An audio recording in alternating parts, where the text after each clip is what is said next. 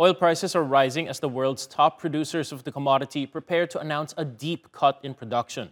The international benchmark Brent is back above $90 a barrel, climbing 3% overnight. Investors will be closely watching the meeting of the multinational oil cartel OPEC+, led by Saudi Arabia and Russia. The group's gathering in Vienna for their first in-person meeting since the outbreak of COVID-19. And many expect the alliance to announce that they're slashing their output by at least 1 million barrels a day. It would be the biggest reduction since the height of the pandemic.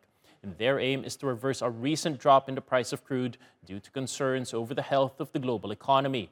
Now, for more on this story, let's go to Victoria Scholar, Head of Investment at Interactive Investor in London. Welcome back to the program, Victoria. Now, this output cut, whether it's 1 million barrels or even up to 2 million, it's sort of a foregone conclusion now, so let's look ahead. Is there a specific price that OPEC Plus wants to protect? Well, we heard earlier in the year that the IMF forecasts that Saudi Arabia's break-even price is $79.20 a barrel to balance its budget this year. So presumably it wants oil prices to remain around above $80 a barrel. Right now, Brent is trading just north of $90 a barrel, but it has been trading southwards since the peak in June. We've seen 4 straight monthly losses, and I think the cartel really wants to try and snap that losing streak and steer oil prices in a more positive direction to try and boost their revenues and economic growth. Whereas on the other hand, the likes of the United States and other economies in the Eurozone and the UK want the exact opposite, for oil prices to come down to help drive inflation lower, given the cost of living crises that a lot of these economies are facing.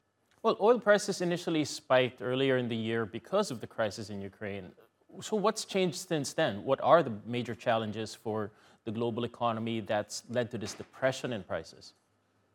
Well, I think the main driver lower in terms of oil prices has been a weakening trajectory in terms of the outlook for global growth, in particular China, the world's second largest economy. There's an expectation that demand for oil is going to slow. We know that oil is highly correlated with the strength of the global economy.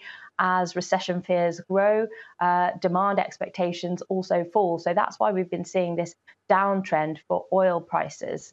And that's why it's likely that the OPEC Plus cartel is going to try and cut output by as much as 2 million barrels per day today. But it's squarely at odds with what the United States wants. You know, that Biden is coming up for a midterm election. He wants to make it clear that he's got inflation under control. And lower oil prices certainly contribute towards at least that sort of view. All right, Victoria Scholar at Interactive Investor, thank you for the excellent analysis.